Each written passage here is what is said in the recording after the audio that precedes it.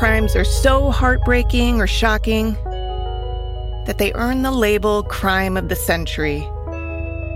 But the stories that made headlines in decades past aren't necessarily remembered today. I'm Amber Hunt, a journalist and author, and in each episode of this show, I'll examine a case that's maybe lesser known today, but was huge when it happened. This is Crimes of the Centuries.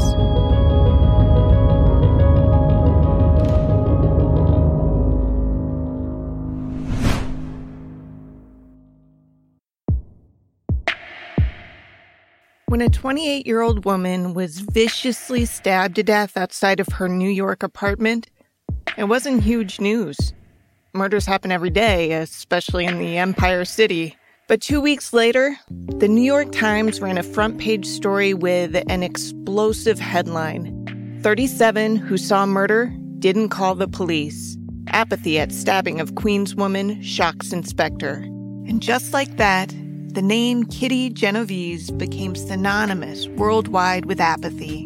It was proof that we live in such a heartless and selfish world that an innocent woman's cries for help can literally be ignored by people who just can't be bothered to get involved. At about 3 a.m. on March 13, 1964, 28-year-old Kitty Genovese was brutally stabbed to death outside her apartment building. A young woman named Kitty Genovese was stalked and stabbed to death in the quiet Kew Gardens section of Queens, New York.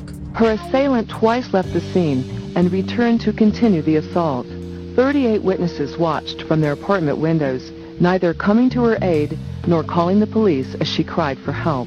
It turns out the story wasn't quite 100% right, but it still nailed the basic truth of Kitty's murder, that she had screamed and screamed for help while a man, a complete stranger who had stalked her as prey, stabbed her repeatedly, attempted to rape her, and finally killed her.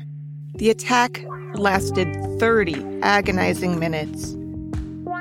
Regardless of whether Kitty's neighbors in Kew Gardens really were as apathetic as the New York Times reported, her 1964 death not only helped create the 911 system in America, but it also became a symbol of the responsibility we have as members of a society to help each other out. The story of Kitty's death was so horrific that for more than 50 years, it overshadowed her too short life. And it's a life worth talking about. Kitty was born Catherine Susan Genovese in July 1935. She was the oldest of 5 children, born to Vincent and Rachel Genovese. In a documentary he helped make called The Witness in 2015, Kitty's brother Bill said she was a jokester, a goofball, but she was also incredibly bright and earnest. The best part was talking late into the night. Kitty seemed to know about everything.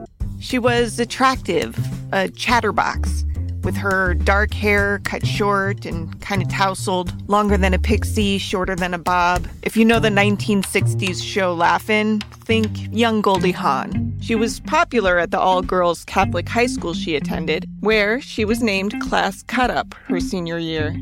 The Genovese family, by the way, no relation to the mobster clan by the same name, lived in New York City until Kitty graduated high school. After that, her parents decided to move away, thinking the city had become too violent. Kitty was legally an adult, and she loved the city, so she opted to stay behind. She stayed close with her family, coming home most weekends, sometimes with friends in tow. Brother Bill had been 6 when the family moved to New Canaan, Connecticut, and for the next 10 years, Kitty was something like a parent and a friend, all rolled into one. She seemed so worldly, so knowledgeable. She had gotten married as a teen, but annulled the nuptials within a few months.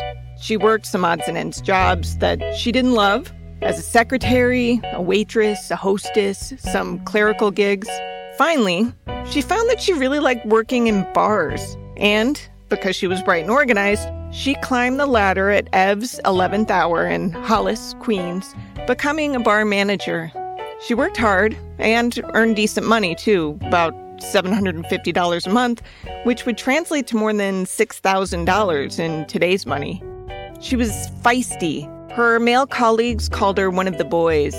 She actually got arrested in 1961 for being the go-between for her bar patrons to place bets with bookies. John Solomon, a filmmaker who worked with Bill Genovese on The Witness, said Kitty was a remarkably independent woman. She drove a red Fiat convertible, managed a bar, made 3 times what the men she knew made. Though her parents worried about her living single in the big city, she wasn't really alone. She had a roommate named Marianne Zelenko. While Kitty introduced Marianne as a friend to her family, in reality, the two were a couple. They had met at a bar a few years prior and quickly fell in love. Kitty was part of the thriving underground gay scene in New York City. This is Kevin Cook, author of Kitty Genovese, The Murder, The Bystanders, The Crime That Changed America, speaking at the Kansas City Public Library in 2014. They would go see the Folkies in Greenwich Village and also go to underground gay bars, which were completely illegal, run by the mob, winked at by the police department. It was a dangerous time to be gay, even in Greenwich Village. This is 5 years before the Stonewall riots. This is a time when Kitty and her partner, who was a woman named Marianne Zelenko, Kitty and her partner didn't hold hands. I mean, even in Greenwich Village, for fear of being beaten up. There are gangs of guys who go out, quote unquote, queer hunting, and they would like to beat you up. Despite having to keep the real nature of their relationship a secret, Kitty and Marianne were a typical young couple. They worked days and spent nights together. They bar hopped and hit clubs. One time they argued, and to make up for it, Kitty bought Marianne a little puppy that they named Andrew. In 2004, Marianne told the Chicago Tribune, quote, "We just hit it off. We meshed. I'm very quiet, and she talked a lot. We both had struggles with our sexuality, as did many people back then. We had a quick bond." End quote. Marianne would call the year that the two lived in an apartment above a bar in Kew Gardens one of the happiest years of her life. That came to an end around 4 a.m., March 14th, 1964. Marianne had gone out earlier bowling with some friends that night. She'd come home and gone to sleep. It wasn't unusual for Kitty to hang out at her workplace, Ebb's Bar, until closing time or even after. Kitty was always cautious about it. You learn to be careful when you're a woman walking alone late at night in a big city. There was a back way to reach her apartment a bit faster than the front, but she eschewed that because the front faced the street and, therefore, was lit by streetlights. It's always safer in the light, right?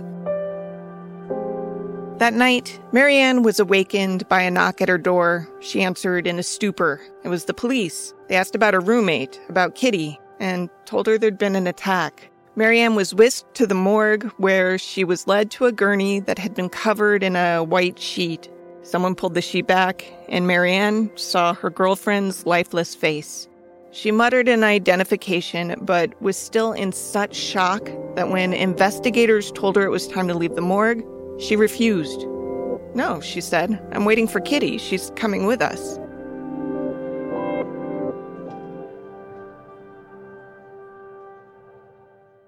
In the initial news coverage, Kitty was demoted to a barmaid. No mention of her managing there. A story in the New York Daily News read, quote, "Catherine Kitty Genovese, 5'1" and 105 pounds, was stabbed 8 times in the chest and abdomen and 4 times in the back, and she had 3 cuts on her hands, probably inflicted as she tried to fight off her attacker near her apartment in an alleyway at 8270 Austin Street at Lefferts Boulevard, Kew Gardens. Late yesterday, police said the 30 detectives assigned to the case had not come up with any clues or a possible motive for the savage murder. End quote. Investigators tried to piece together Kitty's night, hoping they could dig up some clues that way, but it was a dead end. Kitty had worked at Ebb's Tavern until 6 p.m., then gone to dinner with a guy friend. They returned to the bar about midnight, after which the guy left. Kitty stayed at the bar until 3 a.m. when she drove her little red Fiat sports car the 7 miles home, but was attacked and killed before she ever reached her door. There was nothing in Kitty's night that was out of the ordinary. And the dinner date, he was of course checked out, but he had an alibi. Police were at a loss. They started to interview neighbors, asking if they saw or heard anything, and it turned out a lot of them had. They found out that Kitty's screams had awoken several neighbors in the night. Some of them even made out her words. "I've been stabbed. Save me. Save me."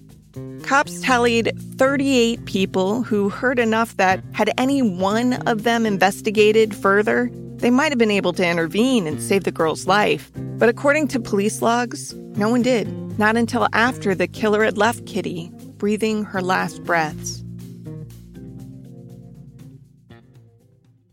More than a week after the stabbing, a respected journalist at the New York Times named A.M. Rosenthal had lunch with the police commissioner. By his own telling, Rosenthal had recently been appointed the paper's metropolitan editor, and he figured that if he had his own relationships with potential sources, it'd make him a better editor. Over this lunch with the police commissioner, Rosenthal asked about an arrest that made headlines a couple of days prior. There was a man named Winston Moseley who had been picked up robbing a house, and he had confessed to the recent murder of Barbara Kralik, a 15-year-old girl who'd been stabbed in 1963 in her own bedroom while her family slept in rooms nearby. The confession was a bit of a head-scratcher, though, because another man, 18-year-old Alvin Mitchell, had also confessed to killing Kralik, and even though he quickly recanted and said that he only confessed because he'd been threatened by police, no one was willing to reconsider that he might not be their guy. Rosenthal asked Commissioner Michael Joseph Murphy about the double confessions, which Murphy shrugged off. "If you want a real story," he said, "you should look at the Kew Gardens stabbing. 37 people did nothing, and the 38th, the guy who finally called police, did it too late to save her." The commissioner said, "I've been in this business a long time, but this beats everything." These talks were usually off the record, but Commissioner Murphy was willing enough to let Rosenthal go after this one, that the squad car takes him back to work. He picks out a reporter named Martin Gansberg and says, "Martin, go out to Kew Gardens and see what you can find out about this case." Gansberg reported the story for 3 days. He knocked on doors, people told them what he saw, police gave him the call logs and some reports. The story Gansberg wrote began like this. For more than half an hour, 38 respectable law-abiding citizens in Queens watched a killer stalk and stab a woman in 3 separate attacks in Kew Gardens. Reading the lead there was Joe DeMay, a lawyer and historian who was interviewed by Kitty's brother in The Witness. He's lived in Kew Gardens since 1974 and has pretty much been investigating Kitty's death ever since. Gansberg's story ran on the front page of the New York Times and sent shockwaves across the country. No art ran alongside it, but soon, Kitty's photo, a black and white image in which her hair is tousled and her expression kind of ethereal, which turns out to be ironic because the image is actually her mugshot from those gambling charges in 1961, ran in newspapers nationwide. The response was deafening. How could we as a society have become so cold, so complacent, that we could turn our backs on a woman screaming for help? Moseley wasn't initially a suspect. It was actually his propensity to burgle that got him arrested. Around 3 p.m. March 18th, so in broad daylight, that's how brazen this guy was, a homeowner on 102nd Street noticed someone walking into his neighbor's house. Because he didn't recognize the man, and because he was a good neighbor, he called the police. Patrolman Daniel Dunn cuffed Moseley and brought him in. Kitty's neighbors hadn't gotten a great look at her attacker, but they gave police enough to make them wonder when they saw Moseley. He was the same build and height as the slayer, and he drove the same kind of car, a late model light domestic compact. Moseley confessed to the Barbara Kralik killing without much prodding. After that, it was like the floodgates opened. He didn't just confess to the one murder. He actually confessed to 3 separate murders, including Kitty's, which he said was his most recent. First, he confessed to killing Barbara, a confession police didn't want to believe because they already had charged a suspect in the case. Next, Moseley confessed to killing 24-year-old Annie Mae Johnson. The coroner in that case had ruled she'd been stabbed to death by something thin, like an ice pick. So when Mosley described the killing and said he'd shot her, that gave police the chance to decide he was just one of those crazies who wanted to take credit for more than he'd actually done. But then the coroner took another look at Annie Mae's case and realized he'd missed the bullets. Mosley was right. She had been shot.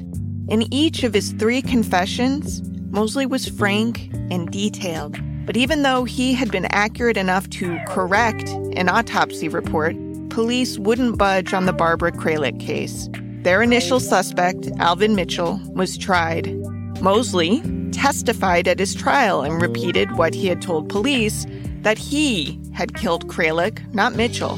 That trial ended in a hung jury, but prosecutors didn't give up. The case was retried, but this time Mosley had had a change of heart and was no longer willing to cooperate. So he refused to testify in the second trial, and Mitchell was convicted. Alvin Mitchell spent nearly 13 years in prison for a crime he likely didn't commit. When Wynton Mosley described Kitty's murder, he was chillingly detached and clinical.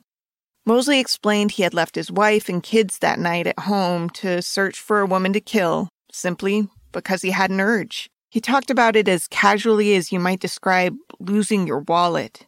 He couldn't explain why he'd done it, beyond that compulsive urge that drove him. He wasn't exclusively a killer either. Sometimes he'd rob people. Other times he'd burgle homes. It was weird. He didn't really need the money. He actually had a steady job as a business machine operator. Think copy machines and dictaphones. The job paid $100 a week, or more than $800 a week today. It was a decent living for a guy with 2 kids.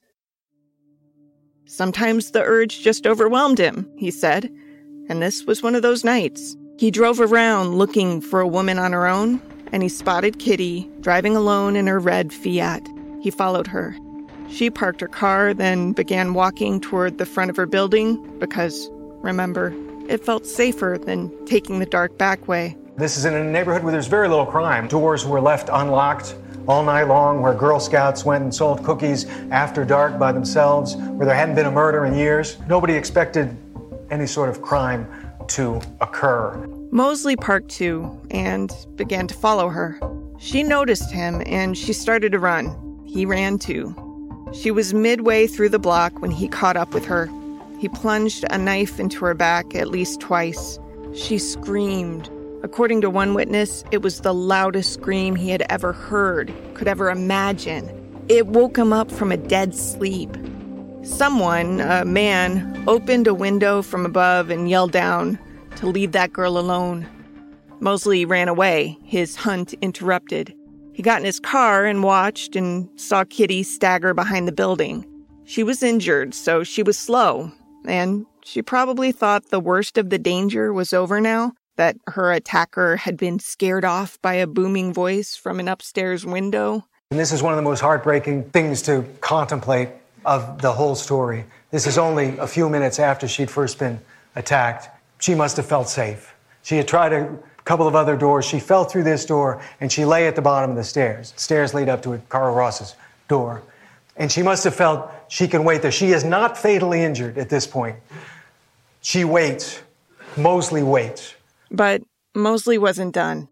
From a news report... And he sat for 10 minutes. He expected he would hear people coming out of their houses. He thought he might hear a police siren. He said he heard none of that. He watched from his car and saw that no one had come downstairs to physically intervene. So he changed hats and climbed back out of the car. He has tried the coffee shop door locked. He's tried the railroad station door locked. Mosley would later tell a judge that the reason for continuing after her was simple.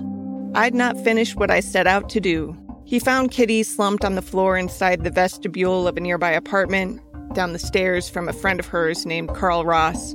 She was hurt, but very much alive at this point when Mosley found her. And he stabbed her again and again with his bone-handled knife. At one point he heard a door creak upstairs.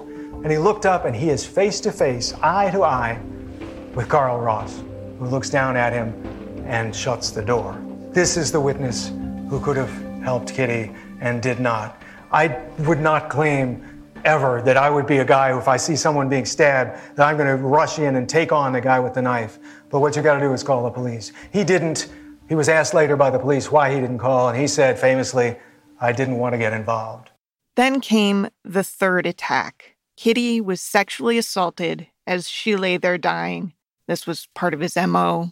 He'd done this to Annie Mae Johnson, too. He first shot Annie in the stomach, then rolled her body into her apartment, assaulted her, and set her on fire.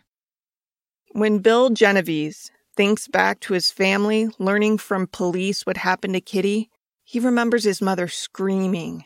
And when the story came out about her agonizing death, the guilt they felt. And we all want to protect our loved ones, to comfort them when they're hurting. Here, they heard about Kitty screaming for help and no one responding. They were told she died alone. It hurt so much to think about that they just stopped talking about her altogether. They couldn't reminisce in their happy memories of her when all they could think about was her horrified, lonely end. After Mosley's arrest and confessions, he was arraigned before a judge. Mosley uttered just one sentence. He said, "I would like the court to appoint me a lawyer." Judge Bernard Dubin had more to say. He called him a maniac, a wild animal roaming the streets. Quote, "My stomach is turning over. Fortunately for the defendant, in New York State, you were to be tried by a jury. The defendant is given every right that he does not give to his victims. The more I sit here, the more horrible this becomes." End quote. Mosley, who had fathered 2 young children with his wife Elizabeth, pleaded not guilty by reason of insanity. His court-appointed attorney, Sidney Sparrow, told jurors he was schizophrenic and in a deteriorating mental state. Mosley's wife told police that at home, her husband would just sit and stare into space. A New York Daily News story written during the trial began, quote, "As emotionless and cold as one of the business machines he operated, 29-year-old Winston Mosley ticked off yesterday accounts of how he murdered a teenage girl and 2 women. He said he had no remorse and no feeling of guilt then or now." End quote. The lawyer pointed to Mosley's remorselessness as proof that he was no longer the, quote, "moderately normal person," end quote, he had been up until a year earlier. Sparrow asked, did he have free will to enable him not to do what he did? Insanity pleas generally don't sit well with juries, and this one didn't land either. A jury of 11 men and 1 woman took just 45 minutes to find Mosley guilty. He was sentenced to death in the electric chair. The judge, a guy who didn't support the death penalty, said, quote, "When I see this monster, I wouldn't hesitate to pull the switch on him myself," end quote. 2 years later, however, Mosley learned his life would be spared. The New York Court of Appeals ruled that the lower court should have allowed evidence related to Mosley's mental health during the sentencing phase. His sentence was commuted to life in prison. Some surely questioned that move when, the very next year, Mosley cut himself with a bottle at the state prison in Attica, and the wound was bad enough that he needed minor surgery at a local hospital, where he managed to slug a guard and escape. For 3 days, he terrorized the Buffalo area. He tied up 1 couple, raped the wife, stole their car, then found another woman, held her and her infant daughter hostage for hours, until an FBI agent managed to talk him into surrendering. That was the last people heard about Mosley for a good while, but they didn't forget about the case. A famous murder case 50 years ago that came to symbolize a world where people didn't care when bad things happened and they didn't get involved. It's been 50 years since that article shocked the nation. Now Fox Files takes you back to the crime scene and shows you what really happened on that infamous night. Kitty Genovese became more than a murder victim. She became a nationwide symbol.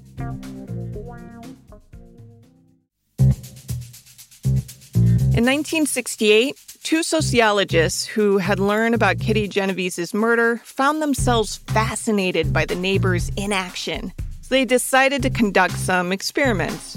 John Darley and Bibb Latané set up a scenario in which college students were talking to each other over an intercom with someone they thought was a fellow student. In reality, they were actually talking to a recording of an actor. The actor acted out an emergency over the intercom, an epileptic seizure. Somebody give me a little help here. I'm having a real problem right now. Help me out. What the sociologists learned is that if the students hearing this fake emergency thought they were the only other person on the phone, they rushed to help. If they had been told others were on the phone with them, they were slower to respond. And there was a direct correlation. The more witnesses there were, the less likely they were to help. It was known as the bystander effect, or the Genovese effect. The impact of the reporting on the bystander effect is really immeasurable. It sparked articles and academic studies and discussion groups. It became a regular plot device in cop shows. If you've ever watched a show with a cop saying her neighbors heard her being attacked but didn't want to get involved, this case is the reason. In the 1980s comic The Watchmen, the narrator and anti-hero, Rorschach, is initially inspired to vigilantism because when he was a man called Walter Kovacs, he knew Kitty, and he read about her death in the newspaper. This city's afraid of me. I've seen its true face.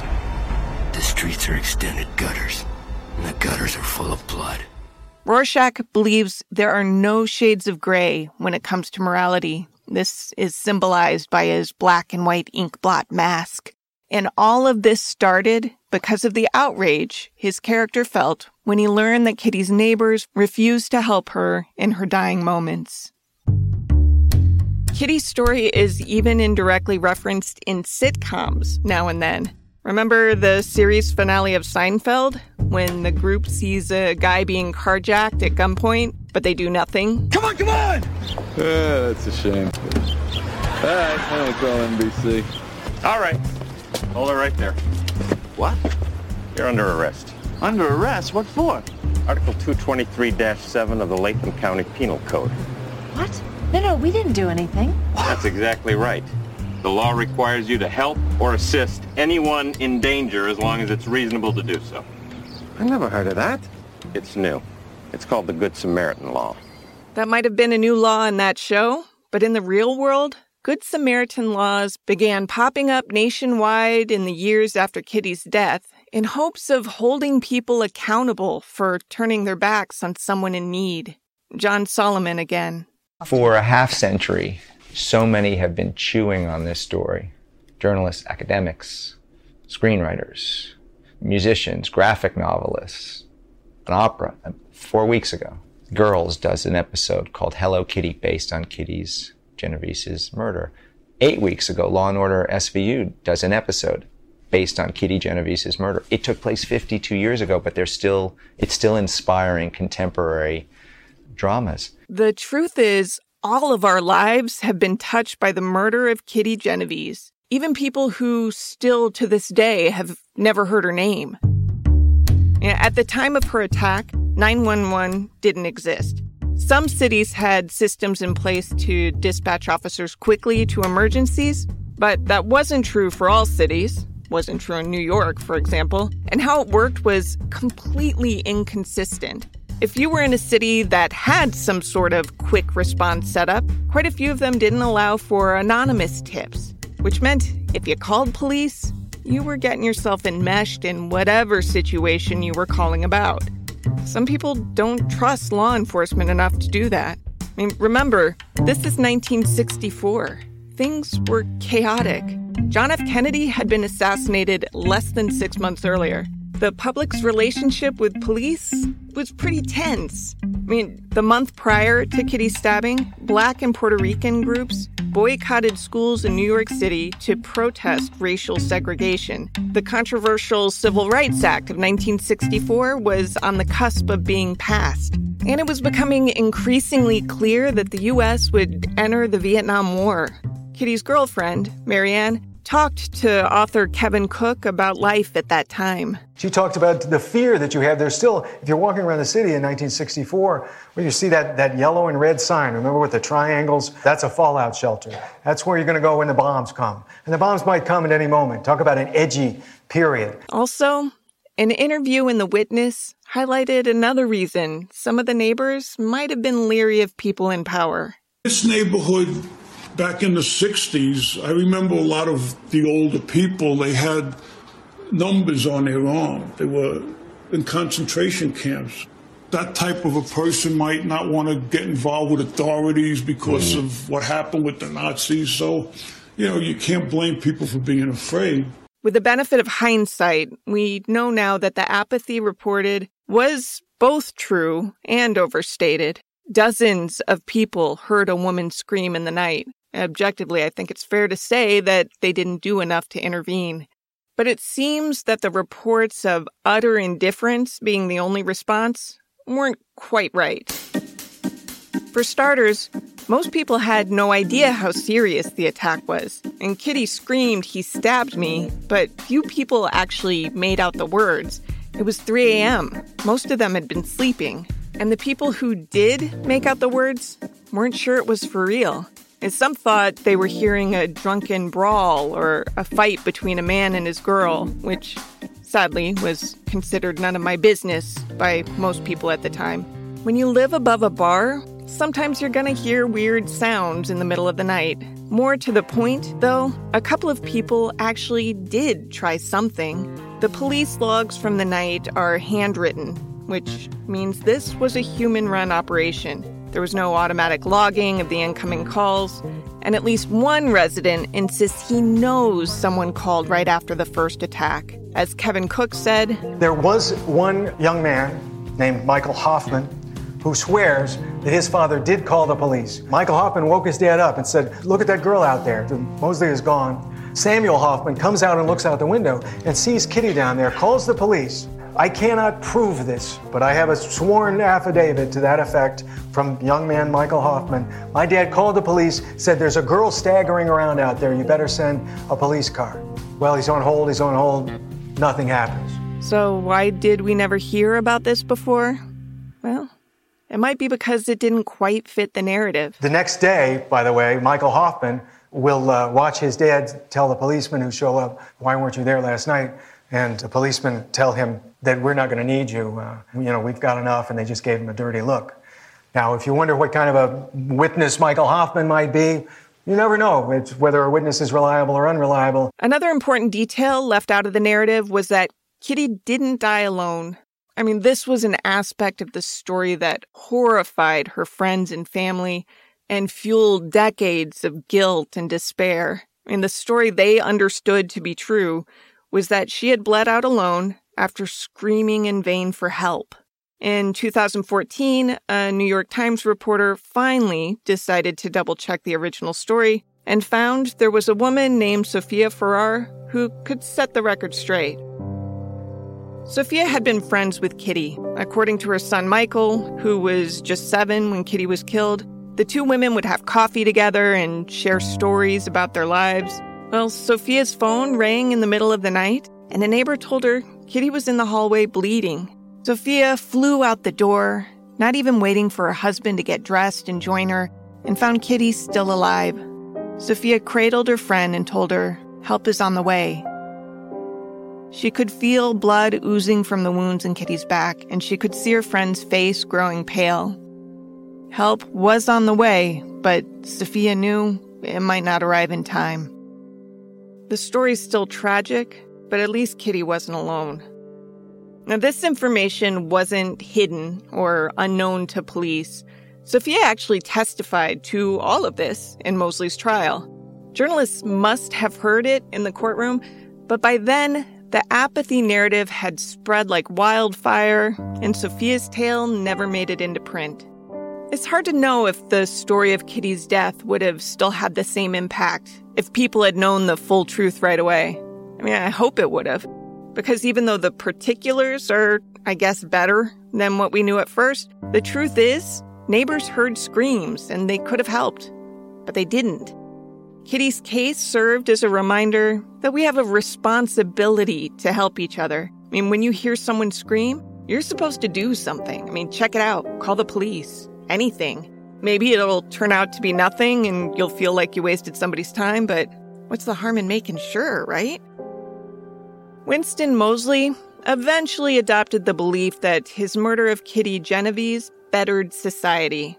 He tried to argue his way out of prison, saying as much. He wrote a letter to the editor to the New York Times saying that what he'd done in the long run was a service to society because he had alerted society to the fact that people need to come to the aid of their fellows when they really need help.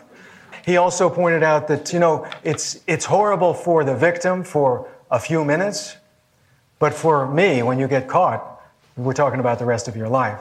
It's an interesting approach to argue not that you have seen the light, but that your crime helped society see the light. And if Kitty had been his only victim, maybe it would have worked. But he didn't just kill Kitty. He admitted he killed Barbara Kralik and Annie Mae Johnson, too. 2 women whose deaths were just as important to their loved ones, despite not being as widely publicized as Kitty's. Even if you set aside Barbara Kralik because another man was convicted for it, there's no argument that Johnson's death inadvertently bettered society. And what about the woman Moseley raped when he escaped from prison? In the end, the creative approach didn't matter. Moseley's logic never swayed the parole board, while Kitty's name and story have lived on, even if the details have been a bit flawed. Moseley died a nobody behind bars in 2016 at the age of 81. For this episode, the documentary The Witness was a huge help, and it's definitely worth watching if you haven't seen it. I also read journalist A.M. Rosenthal's book, 38 Witnesses, The Kitty Genovese Case, and Kevin Cook's Kitty Genovese, The Murder, The Bystanders, The Crime That Changed America. And also, I have a headache from all the newspaper stories I read spanning from 1964 through this year, which is when Sophia Farrar, the woman who rushed to Kitty's side, died in September. Crimes of the Centuries is a production of the Obsessed Network. To learn more about its shows, go to obsessednetwork.com. This case was researched by me, Amber Hunt, and produced by Garrett Tiedemann. Original music is by Bruce Hunt and Andrew Higley. Other music comes from Blue Dot Sessions. If you like us, help us out by rating and reviewing us on Apple Podcasts. For more information or to recommend a case, go to centuriespod.com. On Instagram and Twitter, we're at CenturiesPod.